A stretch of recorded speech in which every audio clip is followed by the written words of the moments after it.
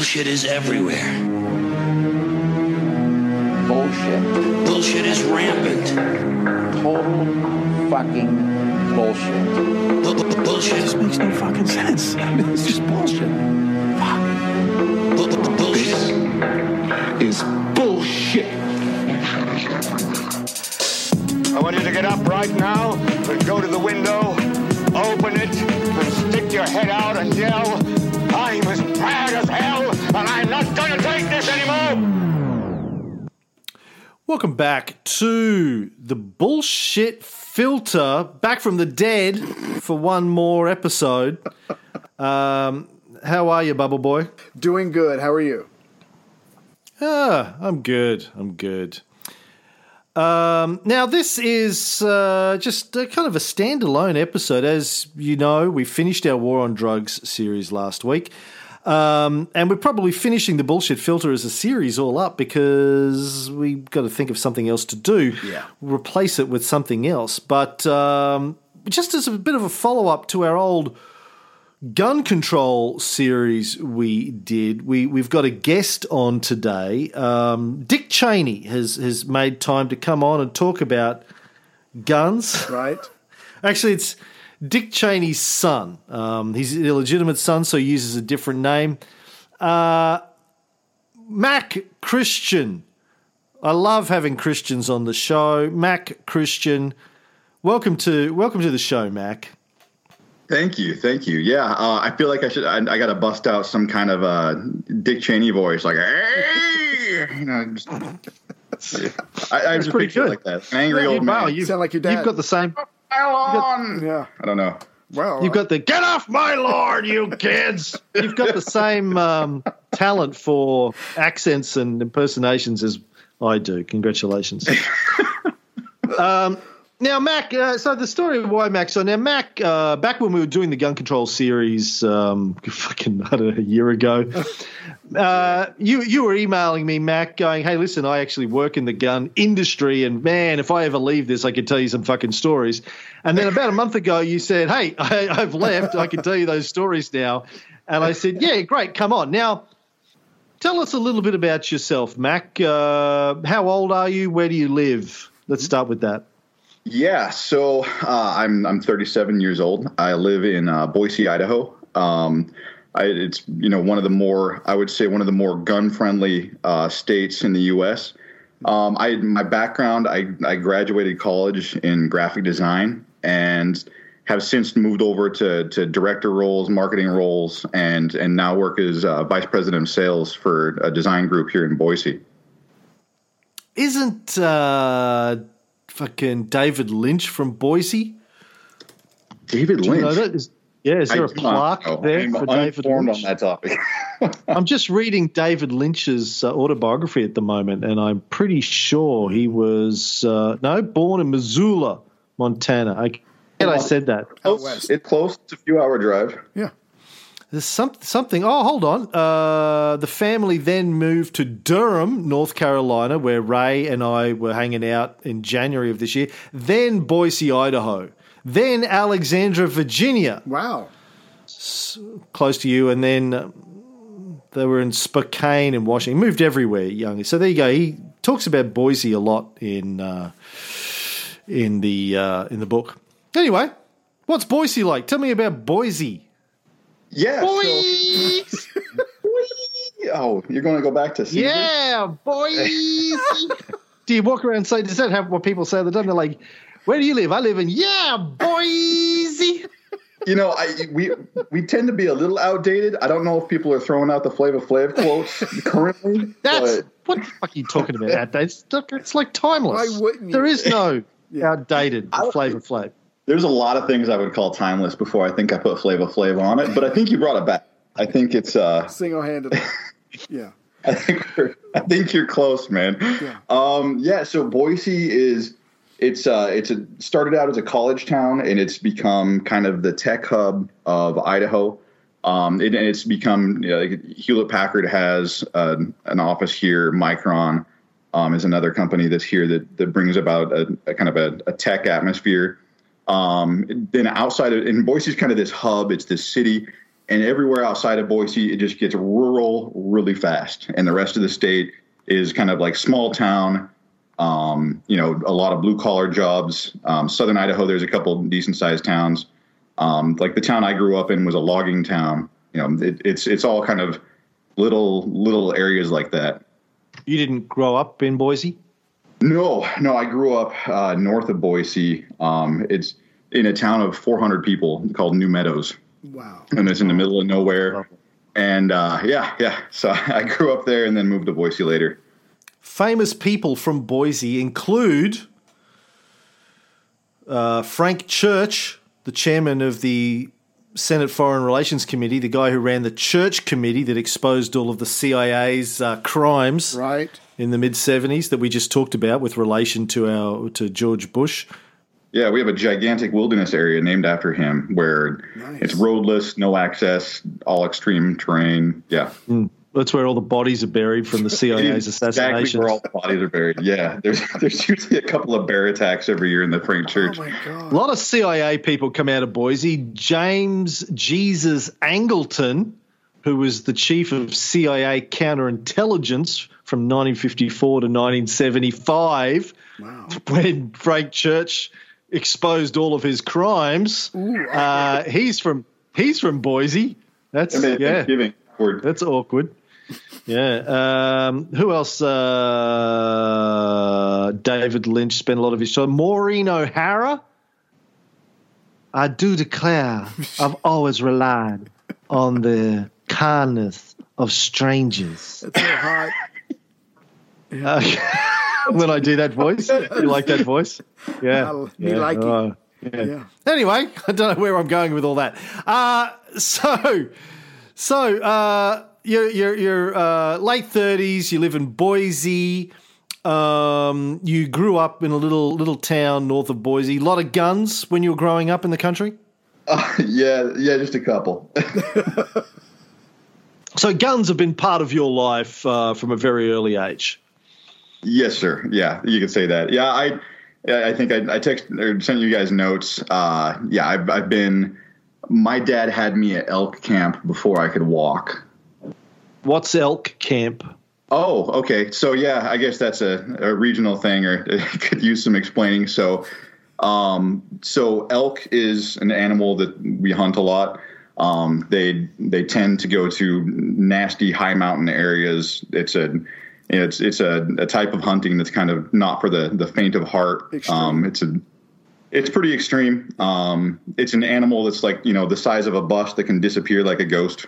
And so they're hard to hunt. And so usually in order to be on top of them and to put up the kind of miles that you need to find them, they end up setting up a camp. And usually it's kind of a tradition, like a group of guys will get together and form camp, and families will go up and stay in the woods, and the guys go out hunting during the day. Yeah. And you were doing that as a kid? Yeah. Yeah. I would I think I was think my mom went before I was born, like in her belly. So I guess I was out there before I was born.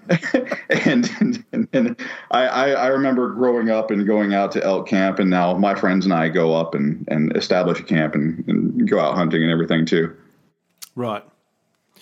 And so guns, hunting, been a big part of your life. Still today, you're a gun owner, I believe. Yes, yeah. I own 14 firearms. I had to go through and count them actually the other day. There was there's an outdoor writer, Patrick McManus, and he said the problem with having one firearm or more than one is they tend to breed in your safe. So they just, it's not, I don't know how I've acquired them. I just have over the years. What's the breakdown of those? Like, are they all hunting rifles or handguns, AR-15s? What have you got? Yeah. Yeah, I only carry strictly landmines, bazookas. It's the most efficient way to hunt, really. I mean, good for you. Yeah, so I'm pragmatic. I like to joke that I don't have anything less than 100 years old.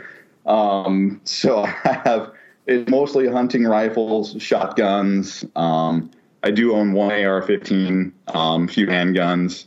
I don't really use many of them all that much, except for the hunting rifles and the shotguns and stuff. Mm-hmm. And where do you fall on the political spectrum? I've always, my entire life, I've been a Democrat, but I feel like the rails have come off in the last year. So I've been joking that I'm going to form my own political movement and just call it the radical centrists, put a tagline on it like logic stupid. I like that. So I don't know. I don't really fall anywhere on the political spectrum. I'm definitely not right, and I'm definitely not way left. So just whatever works. Yeah. Yeah, whatever. Okay. I'll vote for whoever does the job right.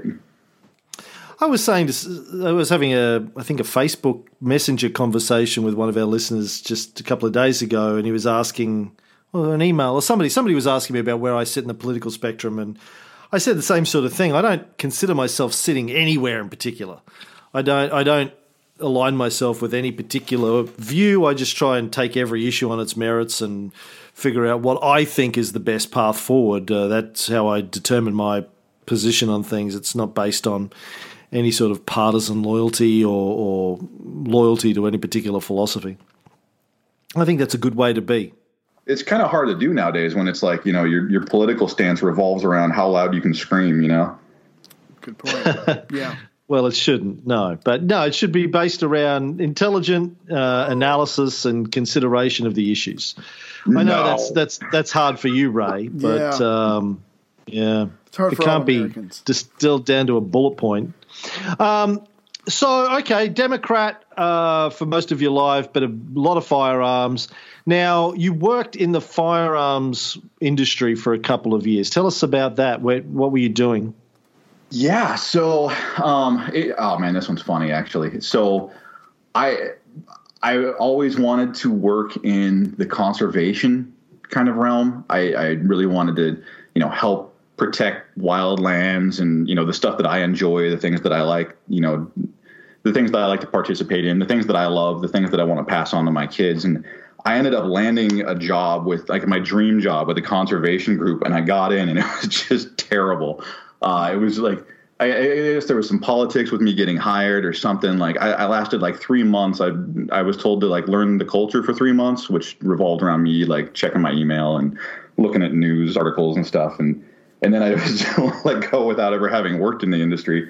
And it was an awful experience, to where I made the joke to my wife, God, all I want to do is just go full circle and work in the firearms industry or something after that experience. And then I got a job in the firearms industry. It's it was one of those, thrown out a ton of applications. I don't remember even necessarily applying to a firearm specific job. And I got an interview and got the job. And before I knew it, I'm in this whole different world.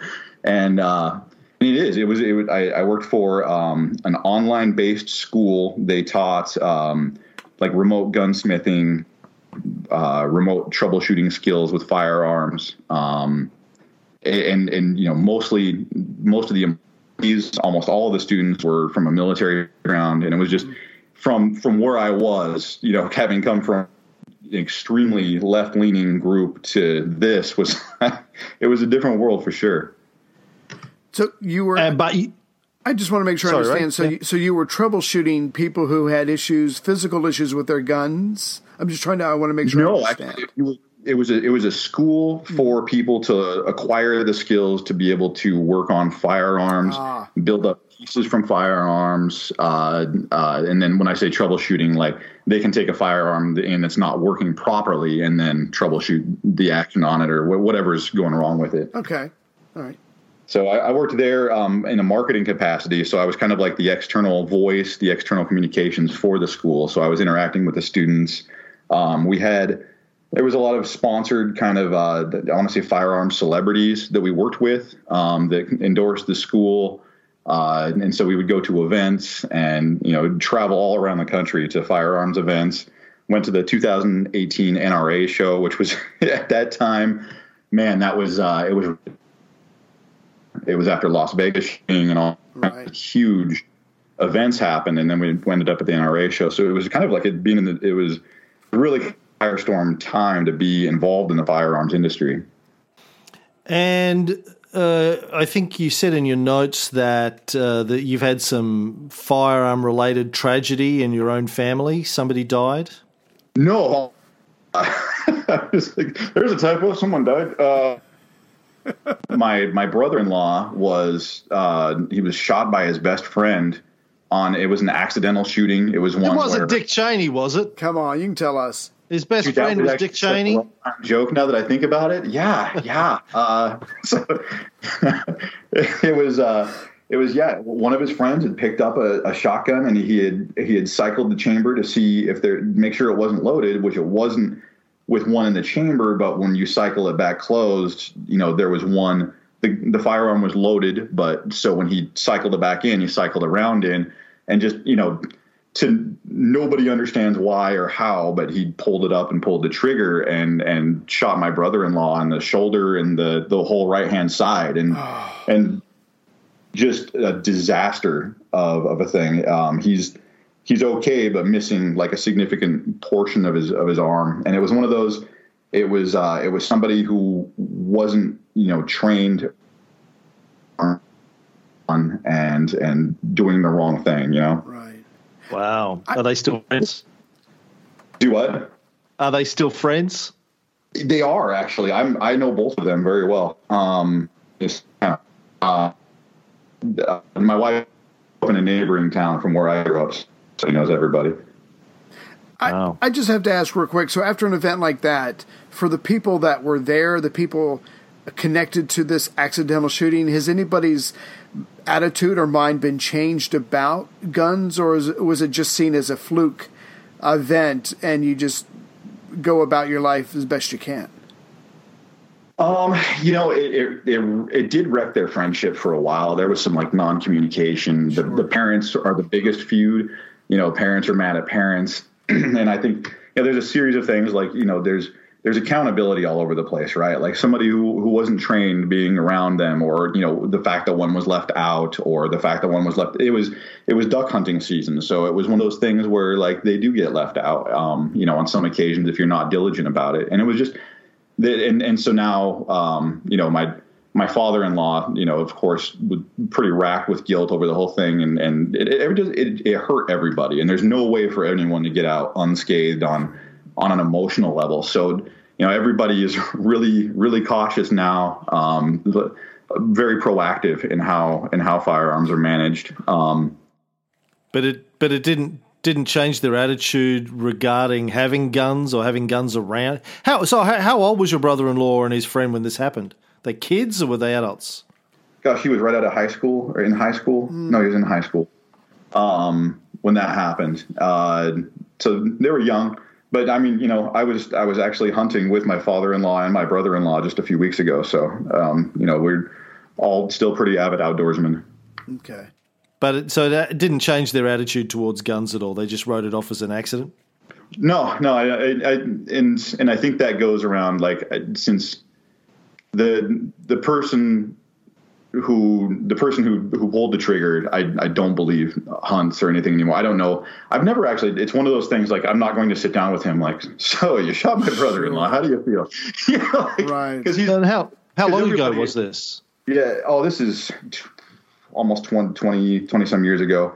Yeah. And it's hard too, because everybody involved in the situation, like they're all stand-up people. They're all great people. And it's just a really terrible incident that just happened around it. Like it's just, and you can't really quantify it, right? Like, oh, people hear about it like, oh, that's stupid. And then, but you think about, anybody could be involved in that situation if they don't know what they're doing at the time, Well, no, that's not true. I mean, that doesn't happen in Australia because the shotguns aren't just lying around. There, right. Well, okay. Right. So in a place where guns are everywhere, that can happen. Like I should preface that with. Now, and I believe you also attended Colorado State University just after Columbine, so you knew some of the people who were witnesses at the Columbine massacre? Yeah, that was my freshman year. So, and it was really unique too, because all through high school, I grew up with guns like on campus, on our high school campus. Like everybody during hunting season, it was like, the one week of the year that there was no football practice or anything like that. And the school kind of shut down and people that did go, like everyone had rifles in their car, and kids would store their ammo inside because other kids would steal their ammo out of their cars because nobody locked car doors then. And then, so in that year, Columbine happened. And then, of course, like all that stuff went away afterwards. My freshman year of college, I go to Colorado State, and, you know, there was a lot of Columbine students, and there would just be certain occasions, you know, somebody would end up crying somewhere, and like, oh, what happened? Like, oh, they're a Columbine student. And then I got to know a few that were, you know, in close proximity to the events that happened. And it was just, I mean, the stories, it defies explanation when you hear like a firsthand account like that. It's just beyond terrible. Yeah. Let me ask real quick. So Columbine happens because Livingston, where I live, Nelson County, is like this. The first day of the first week that hunting season starts, I mean, in the school, it's just females. All the guys are gone. They've already tried to grow their pubescent beards. They got their hunting license, and they're gone. So the year after Columbine, is the high school still roughly the same way when hunting season comes? I mean, are kids bringing their guns and they're in their cars and they still have their ammo? I mean, does life carry on normally after, something like that? It's so weird. I think people tend to compartmentalize those kind of things. Like, and firearms weren't allowed on campus, but I don't think anywhere after Columbine, because it wasn't the first mass shooting in the United States. I mean, and it wasn't the first school shooting in the United States, but it was kind of like, it seems like there's this new wave of violence that started up around that time, and it seems like the first one, you know, that was just on a scale that was beyond imagination, you know. Right. But I don't think it really internalized for things like hunting season or anything like that. Those things didn't change, I would say. And really, it's funny. You said like mostly the ladies left behind at school. I think half the ladies were out hunting too. Like okay. We have tough ladies up in the mountains, man. So it's a part of your culture. More. Yeah. Right. And most of the people that hunted, you know, in those areas, it really was like it's food. You know, it's not like trophy. The grocery store barely stays stocked. You know? Right. Wow. So okay, so you've been so the bottom line here is you've been around guns, you've been around gun accidents and people that have been involved in that. You've been around people that were involved in mass murder, school shootings. And yet you have 14 firearms yourself. But do you consider yourself a gun nut? To me, that sounds like a gun nut. Right, it does, doesn't it? 14 firearms. I had my son's mom was talking to me the other day, and she made a reference to me as a firearms fanatic. And it was one of those, like, I don't even think about, like, I maybe shoot a couple times a year. Mm-hmm.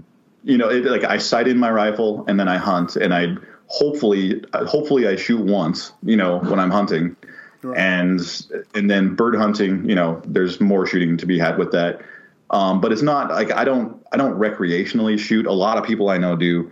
But as far as like, I consider when you can look at I'm sure 14 seems exorbitant to you. Like, and I get that. Like, especially if you're not on them, you gotta be looking at this, seems like, exorbitant to me. So you said you've got an AR-15. I do. Can you explain that to me? Why? Why would you have an AR-15? Do you use that for hunting? I don't, but you can. It's a good caliber for deer and small game.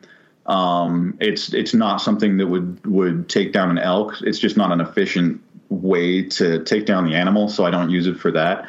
I got one because really pragmatic reasons, right?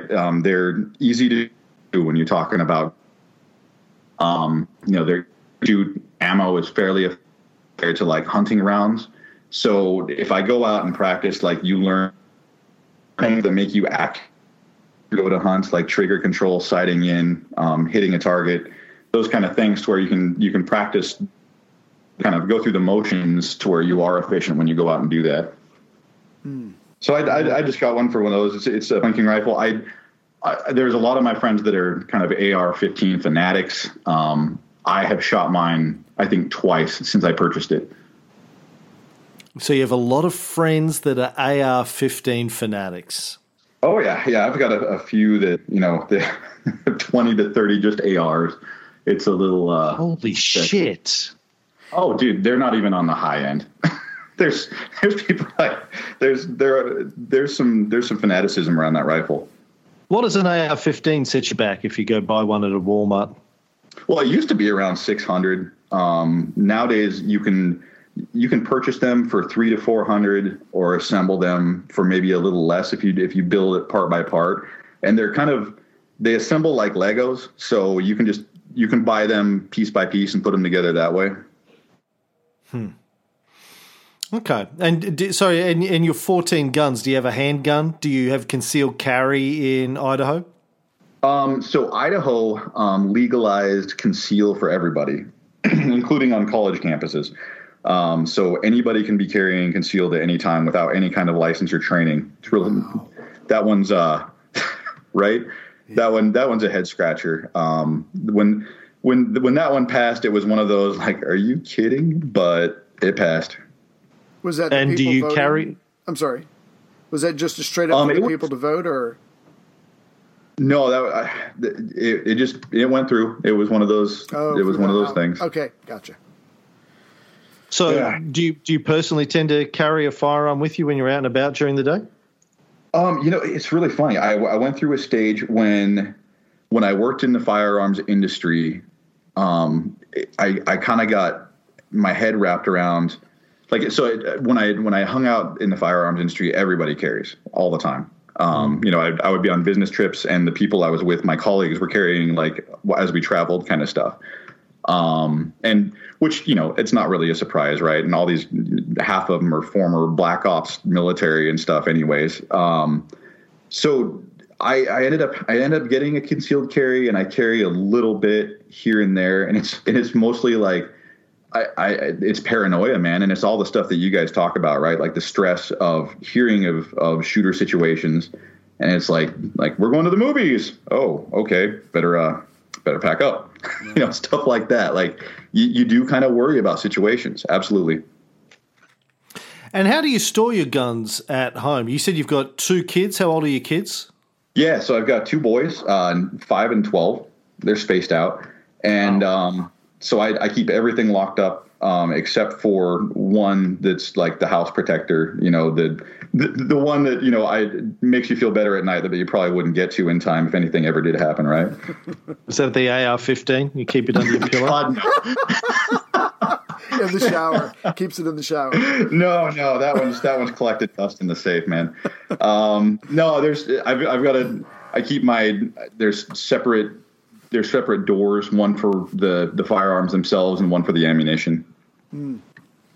Right, but the one that you keep not locked up, where do you keep that? That one's, it's in a super secret location. You don't want to say. I don't blame you. In case a local Boise meth addict is listening to our show. It is a problem in Idaho. Yeah. So okay, yeah. Sorry, Ray. I was just going to say. So changing gears just a little bit. When I didn't really have any contact with guns until I was in the 10th grade. We moved to Virginia, and all my family here was hunters. My father, my brother, everybody hunted. I did it for a little while, and then I just quit doing it. But I'm fairly comfortable around guns because of that. But when you got into the industry, when you got into the business, you said that you were in for a while. I just, because I don't know really that much about gun people, I kind of have a very generalized, probably inaccurate view of gun owners or people that are very serious or passionate about gun owners. So I guess it's probably true that you can't paint them with a brush, but if you could try to describe the people that you come into contact, the people that maybe live near you or that you work with, are they mostly Republicans? Are they conservative? Are they Christians? I'm just trying to get a sense of what these people are like that have guns in their daily lives. And I know that's an oversimplification. No, people use generalizations because they can be generally accurate, right? We all that's kind of like the tribal part of the human brain is we kind of compartmentalize people into things. I think it's really funny because there's stereotypes that fit in the firearms industry for sure. Because I mean, they fit. There are stereotypes that fit in all kinds of areas. Right. But yeah, there's definitely stereotypes that fit, and there's stereotypes that are kind of ill-informed for sure, like what you're saying. I would say because it's strange. You're asking if the fanatic kind of things in the industry are Republican, Democrat, and what I found, there's in the outdoorsman kind of community, hunting, fishing, that kind of thing, you encounter it's about half and half, right? Like Republican, Democrat, like everybody in this area goes outdoors and hunts and fishes, and then you get into the actual industry side of things, and that's what that's where it was a total paradigm shift from anything that I had encountered in my life, and it was very, very right leaning. There's definitely like there's a Christian undertone to most of the people that I met. Most people are religious, or and if they weren't, they just didn't talk about it. It was very like Bibles and guns, and the hard part is like the stereotype you get on in the had going into it, I was expecting, the gun thing crazy, God, I needed to arm myself in America and, that kind of stuff. Yeah. Right. Just the stuff that just frightens you. Right. And it was really kind of an anticlimactic thing. I mean, the people that I met were the most generous and the most humble and the kindest and accepting people that I'd encountered especially in a kind of I want to say a corporate industry, but you can't really label the firearms industry as corporate because it is, I don't know. It's a weird thing to identify. There's a lot of money in it, but people kind of stay humble with it. It's funny with the juxtaposition of coming from the conservation realm. I found myself in a really pretentious environment where it was kind of like I felt like I had to wear my cable knit sweater and grow an excessive beard and act a certain way. And then you get around the firearms crowd, and we would meet up with people that were considered kind of a big deal in the firearms industry. And I went to a big like a machine gun shoot. And here's these guys that are they're famous within that realm. Right. And they're inviting us over for spaghetti dinner. Like, come over to my house. We'll cook you dinner, down to earth. Like just super down to earth. And that's what I mean. It's I had this picture in my head going into the industry of like, man, how many pounds of crazy am I about to step into? and everybody that I met was just so nice. And then, but it's nice to a point. Then if you get to the topic of if anybody mentions any kind of gun control, like you're going to get a verbal lashing on that one. And why do you think that is? From somebody who's been inside the industry at that level, what's going on in their heads with their thoughts about guns? Help me understand it. Oh man, I made the joke. I'm going to lose friends over this one. No one listens to this show. Don't worry about it. Yeah. Oh, thank God. All right. So, and it's something that I tried to wrap my head around since even just being a firearms owner and outdoorsman and just as shootings happen, you get kind of, you question everything. Sure. When I was working in the industry, I was in the industry when like Las Vegas happened and just, I mean, I personally felt sick to my stomach for days. It was terrible. But within the industry, it is kind of how you picture it. The industry kind of wraps up like, oh, they're coming for us now. Mm-hmm. There's a kind of a compartmentalized atmosphere to it. It's and you're asking kind of why, I guess, why they're kind of holding their ground, I think, or is that or why people want to own firearms in the first place, or why they don't want to negotiate, or I don't know where do you want to go with that? Yeah, I think it's a combination of all of those things. Like, it's the mindset of why they are so emotionally connected to owning firearms. I mean, is it a sense of, well, it's just my right and therefore I'm going to do it and you can't stop me? Is it more about protecting myself from criminal activity, or is it hunting? I mean, I get the sense from the outside looking in that it's more about just this emotional thing. I deserve this. It's one of my fundamental human rights, and don't try and talk to me about it.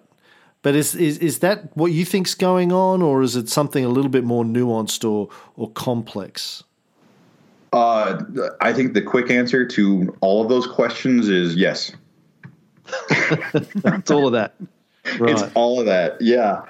And I had a lot of conversations. My personal stance was, if I have to take a lot of tests and get proper licensing to drive a car which is capable of killing somebody, I should probably have to take the same level of responsibility with something that's actually meant to kill things. So I've always kind of had that stance with the industry, and within the industry, I was sharply disagreed with on a lot of levels. And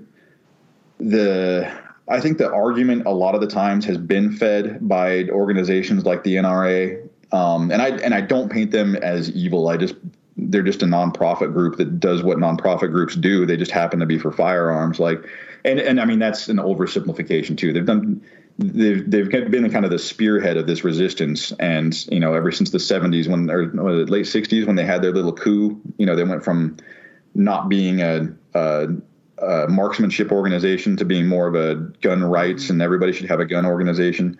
They've come off the rails a little bit, and they're really, they're very inflexible. But as far as like this, there's kind of this innateness of, they go to the constitutional argument of you have the right. And I think it's come under the kind of psychological atmosphere of becoming part of you, right? Like it's kind of viewed as an inalienable right of ownership, along the same lines as freedom. Like you could juxtapose the words for any kind of thing with firearms with freedom, like, remove bump stock, so you're going to remove my freedom. Like it becomes kind of this internalization of what they are and what they represent. And it's, once it becomes part of your identity, then you can't negotiate anymore. Like you've got to fight that with everything you have because you're taking my identity. And it's hard to try to have a conversation about it because there is some, not even some, there's a lot of inflexibility about it. Let me ask a quick follow-up. I'm going to try a different version of Cam's question. So after a shooting, there's talk and there's conversation about maybe, obviously not banning guns, because that's never going to happen in this country, but maybe, tweak the system, make it a little harder, or make it a little, whether it's mandatory training or whatever. So for some of those people, it sounds like what you're saying is that even some moderate approach could be construed as going too far because you're messing with my rights, or it's the thin end of the wedge. If I go along with you, maybe outlawing these or trying to make gun owners make it a little more stringent, then it's the beginning of the end, and eventually they won't have guns. So it sounds like even though we have these horrible shootings, some people just aren't willing to compromise because, like you said, they've made it a part of who they are, and they just know that if they give in once, they might have to keep giving in, and maybe that's why we're not ever getting anywhere with a real conversation. Yeah, I've tried to wrap my head around this kind of stuff a lot, and any kind of conversation that I've had, I've tried prying on these kind of things, and there's a lot of kind of conclusions that you can draw from what's happened so far, right? And I think, but I'll just throw out kind of my unadulterated, what I think, which Please. like, as your probably most unqualified guest on the show, I'm just going to throw my opinions out there, man.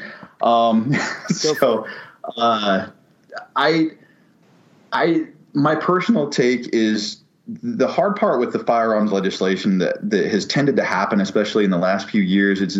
It's coming from crowds that have no idea about firearms and can't associate with the crowd that they're trying to regulate, I guess. So like you have, and one good example is the whole bump stock thing that they had. And this is where the firearms community almost abandoned the NRA over it, because the NRA at first said that they supported regulation of bump stocks. And I mean, just over that, the entire community almost abandoned those guys. Like they had to do crowd control afterwards. It was a big, ugly deal. Right. I was involved in, the kind of the social media side of things on the firearms industry, and just people freaked out. They lost their minds. And, but the part that they were really keyed in on, it was just a really poorly written legislation. They were saying that they wanted to regulate anything that could accelerate the fire of a firearm, which was viewed as a threat to the firearms community, because, I mean, what are you going to do? Outlaw fingers? The way that they worded it was with, an ignorance to the actual mechanics of a firearm. And so it looked malicious. I think it wasn't, but it was perceived as malicious. And so what I see a lot, there's a resistance from anybody on the GOP side of things, from the right wing of American government, to do any kind of legislation, because it would be career killers, right? Mm-hmm. Like a Republican pushes through firearms legislation and your career is over.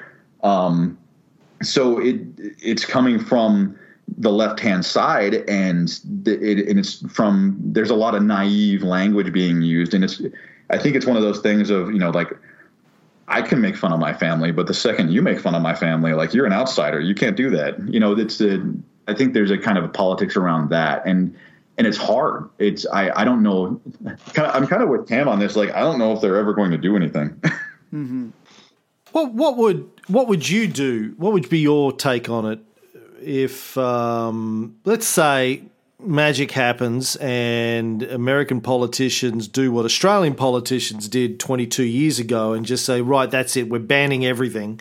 Unless you're a farmer and you can prove a cause for why you need firearms, or you're a sports shooter and you can prove it, everything else is getting banned. And we're gonna have to get you to surrender all of your guns. You've got 90 days, surrender your guns to the authorities. We'll pay you for them. We'll give you the blue book price on them, so you're not just losing money, but you have to surrender everything in 90 days. What would be your position? Well, I mean, I follow the law, so it would be kind of all right. It would, yeah, there we go.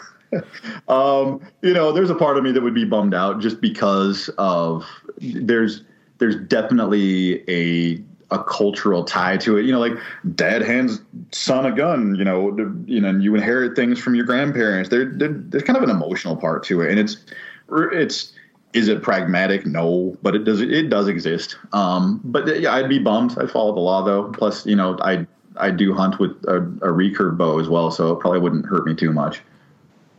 You know what I got from my father, what he handed down? Alcoholism. That's what he handed down. What's wrong with that? Too, but mix that with firearms, we got a party. And Idaho's a very red state. I've just been looking it up. Idaho overwhelmingly voted for Donald Trump in the 2016 election. 2018, red across the board. Republican governor, Republican congressman, Republican secretary of state, just Republican everywhere, right? Idaho, it's funny because like there's an area with Democrats, and that's where I live. That's Boise, and there's everywhere else.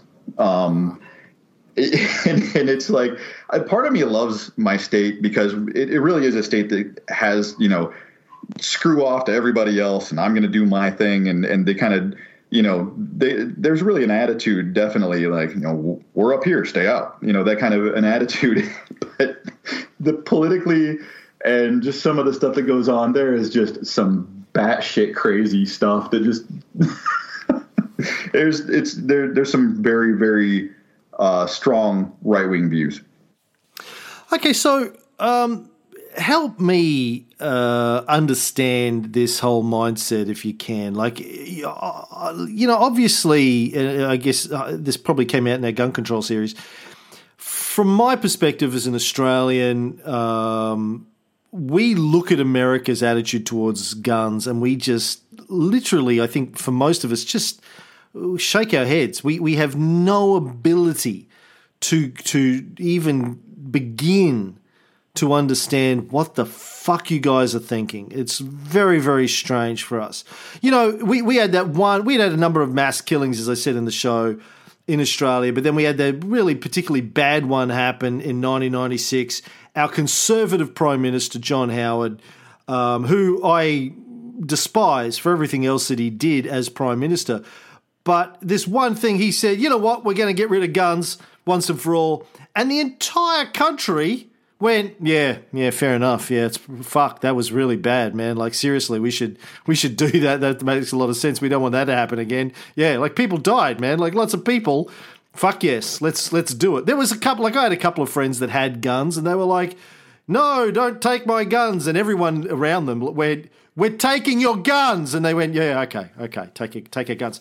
Like, it's never real. I mean, the NRA is now funding some fringe pro-gun parties in Australia trying to get the laws changed. It's been a growing thing in the last year or two in particular, and we're aware of it. And but for the last 20-odd years, it's never been an issue. Like, there's not a single politician outside of the extreme crazy fringe that has ever gone, you know what we should do? We should bring back guns. Everyone in this country would be like, what the fuck is wrong with you? Fuck off, go away. Like, to us, it's not even an issue. It'd be like, let's say, let's bring back slavery. We're like, what? What the fuck what are you smoking? Take that off him. No more of that for you. You can't handle your shit. So it's really weird. But look, but at the same time, yeah, I know. I don't want to paint everyone in America as being crazy, even the gun owners, the gun nuts. I know that they must have reasons, but try as I might, I can't really understand them. So can you try and explain it to me? Tell me what is going on in the minds of people when they are so emotionally attached to the idea of gun ownership. Yeah, that one's hard. I don't know. I hope you haven't, because I know how you feel about firearms. I don't patty cake me too if you disagree with me. Yeah, he won't. So,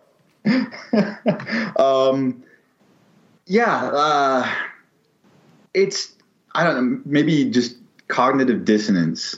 And there's so much information, like you guys are pretty astute in following, American politics and kind of the level of kind of confirmation bias that comes out of different, information outlets. Like, if you're getting your news from the NRA, like you might be in trouble as far as skewed facts. And it just kind of, if it feeds into your mentality, you just kind of bolster down. Like, everyone just kind of doubles down on things. And even when you're showing facts, it's kind of like, fingers in the ear and la la la la, I can't hear you. There's it's hard. And then when you're having a conversation, like, if you talk to somebody about regulation, like, there's people get set off. I mean, it's a really fast kind of trigger, which I always laugh at. You always see, it's the kind of the Republican side of our country makes fun of the Democrat side and calls them all snowflakes and talks about them getting triggered. But it's kind of like, they both get triggered equally fast. Like, everyone starts yelling. Yeah, well, that's my current comeback. Whenever somebody writes me a hate email or something on Facebook, when I criticize, George Bush or Christianity or the Republicans or gun control, and they're like, how fucking dare you spend, like, oh, did I trigger you, snowflake? Oh, I'm so sorry. Somebody actually complained to iTunes and tried to get us banned from Facebook a couple of weeks ago because I said, "Oh, you poor snowflake," to him in Facebook when he was. I mentioned Australia's gun laws. That's what it was. I talked about the fact that one of the responses I get from Americans, classic, is you say, "Well, if you take away guns from the good people, only the bad guys will have them," and we've had 2 or 3 cases in Australia recently where alleged terrorists tried to buy guns for a terrorist attack and they got caught by the feds in the process of trying to buy guns. So he said, well, no, that's what happens when you take guns out of society. Even the bad guys struggle to get guns. That doesn't mean there aren't bad guys here that have guns. We have shootings from time to time. Not mass shootings usually, just, mob-style executions that happen from time to time over drug deals or bikie wars or whatever it is. But when guys try to buy, like when crazy guys try to buy guns so they can have some sort of a terrorist attack, they get caught. And they don't get the guns and they don't get to do the mass shootings. And I posted a thing about that on Facebook. Not talking about America. Talking about this is what happens in Australia when you try and buy guns. And these people are like, how dare you fucking criticize my country? And I was like, oh, you poor snowflake. And then they got really upset that I called them a snowflake. Oh, did I trigger you? Dear, poor you. Anyway, sorry, please. It's so hard. Like you can't get mad and claim to be a victim if you want to be engaged in the conversation. Like you can't yell over other people and demand to be heard if you're going to claim to be so offended by, a counter argument like that, right? That's what I kind of had the same kind of reaction to if there was a conversation about firearms regulation and somebody got, from either side of the aisle got mad. And it's like, well, if you want to be a person and be engaged in this conversation, you can't act like that. I mean... that's been my experience in talking to Americans about this is like we get emails from people from time to time, listeners that say, hey, listen, I'm a big fan of the shows and I'm a gun owner and I don't think I'm a gun nut, but, I've got my reasons. And I'm always like, yeah, right on, man. Let's have a conversation about it. I'm interested to understand, like I am with you, what your thoughts are on it. But the amount of Americans that I can actually have a rational conversation about it. I mean, okay, there's the people who are anti-gun Americans that, I have conversations with all the time that completely support the idea of regulation and they understand the logic and the reasons behind it. They don't think it's ever going to happen, and I tend to agree with them. But and that's it's the main reason I don't want to live in the United States. I think this is symptomatic of the insanity in American culture, despite, people today say that I hate America, which is nonsense.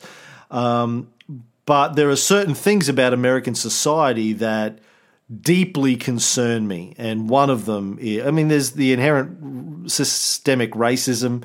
There's the insanity regarding guns and violence. There's the insanity around unregulated capitalism.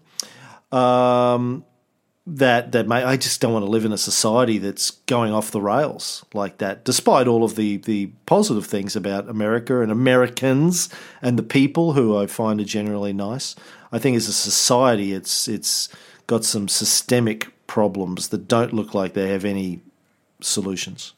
Anyway, let's get back to you. I think that's a pragmatic viewpoint too. There is like inherent racism all around the state or the states, and the firearms conversations, the inability to do anything or have any kind of dialogue has been just kind of dumbfounding in the whole thing. Like the inflexibility of the atmosphere around firearms has been just kind of numbing, right? I mean, you watch something happen, you send your kids off to school, and you have thoughts of like, man, what if something happens? Like, who the fuck thinks that, right? Like, why should you have to go through that process, And the fact that nothing's been done, it is crazy, and it does come down to they get these arguments of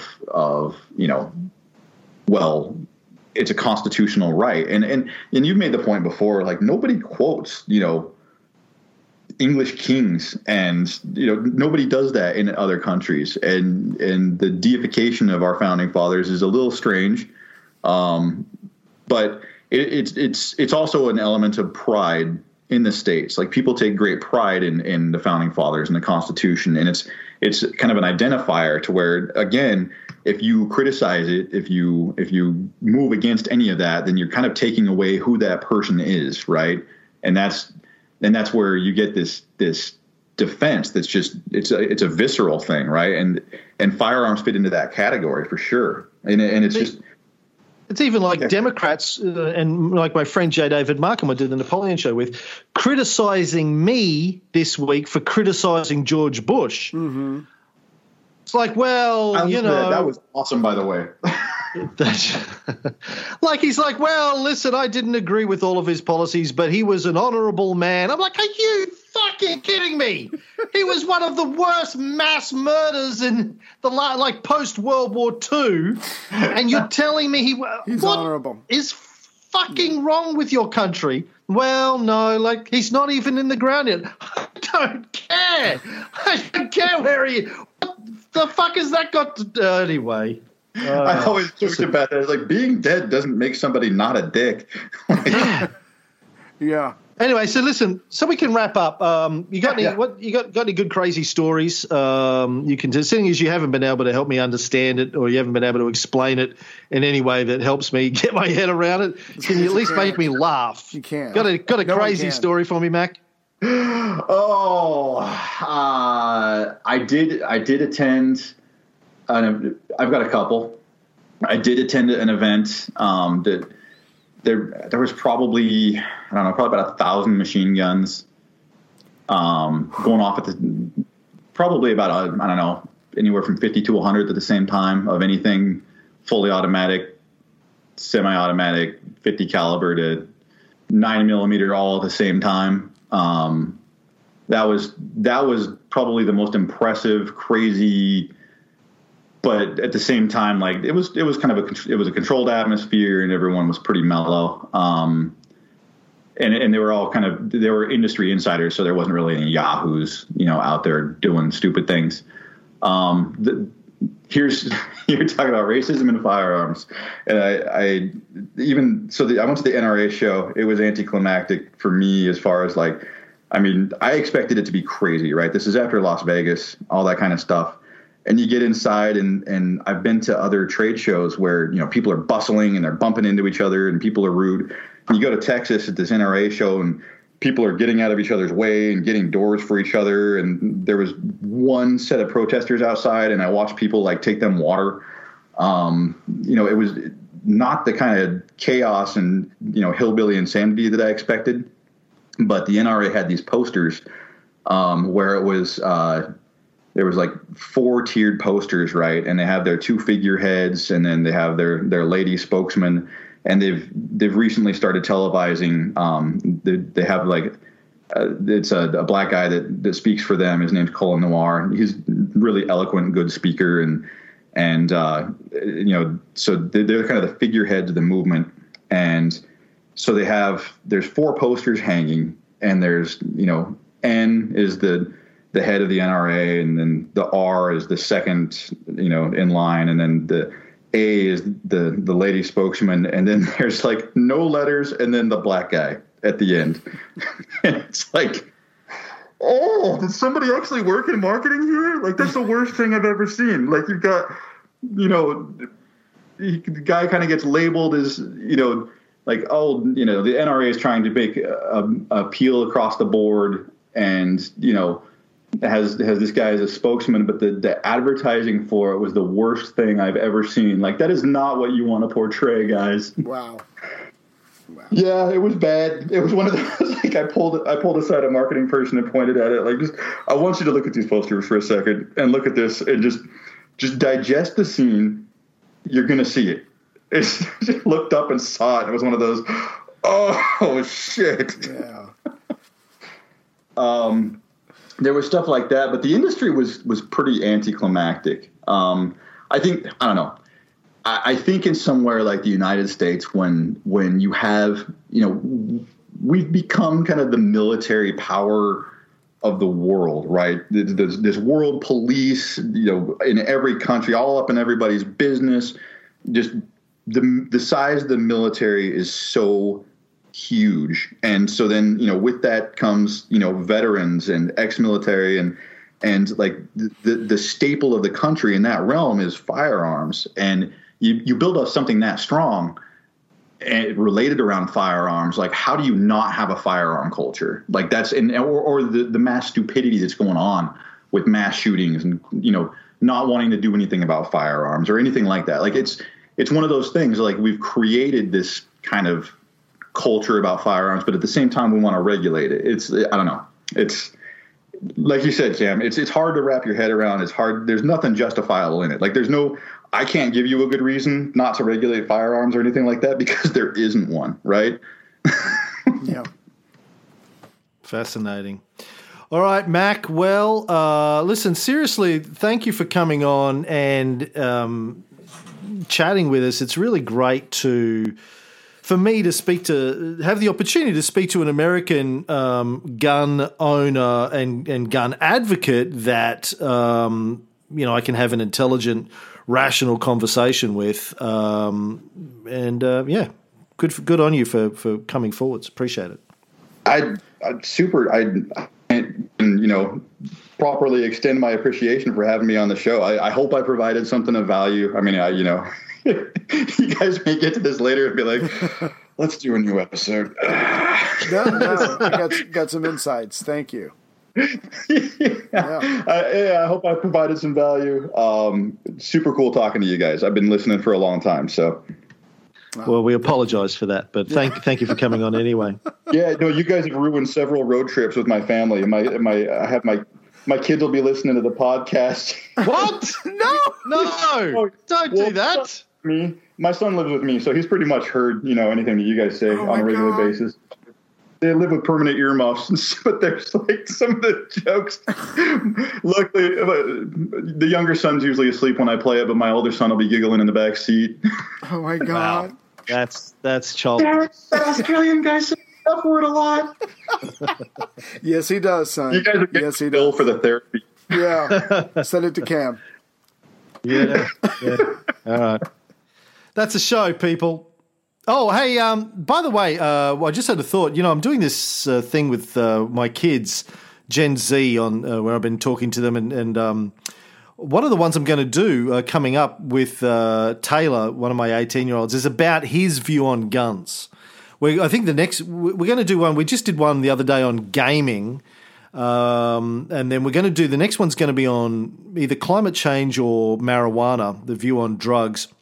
But then I think the next one will be on guns. I think it'd be interesting because guns have been banned since before he was born in this country. 96 they were banned. He was born in 2000. So I think it'd be interesting to get his generation's perspective on guns in this country and what he sees happening in the United States from afar. So you might enjoy hearing that perspective as well. Yeah, that'd be interesting. All right. Thanks, Mac. Thanks, Ray.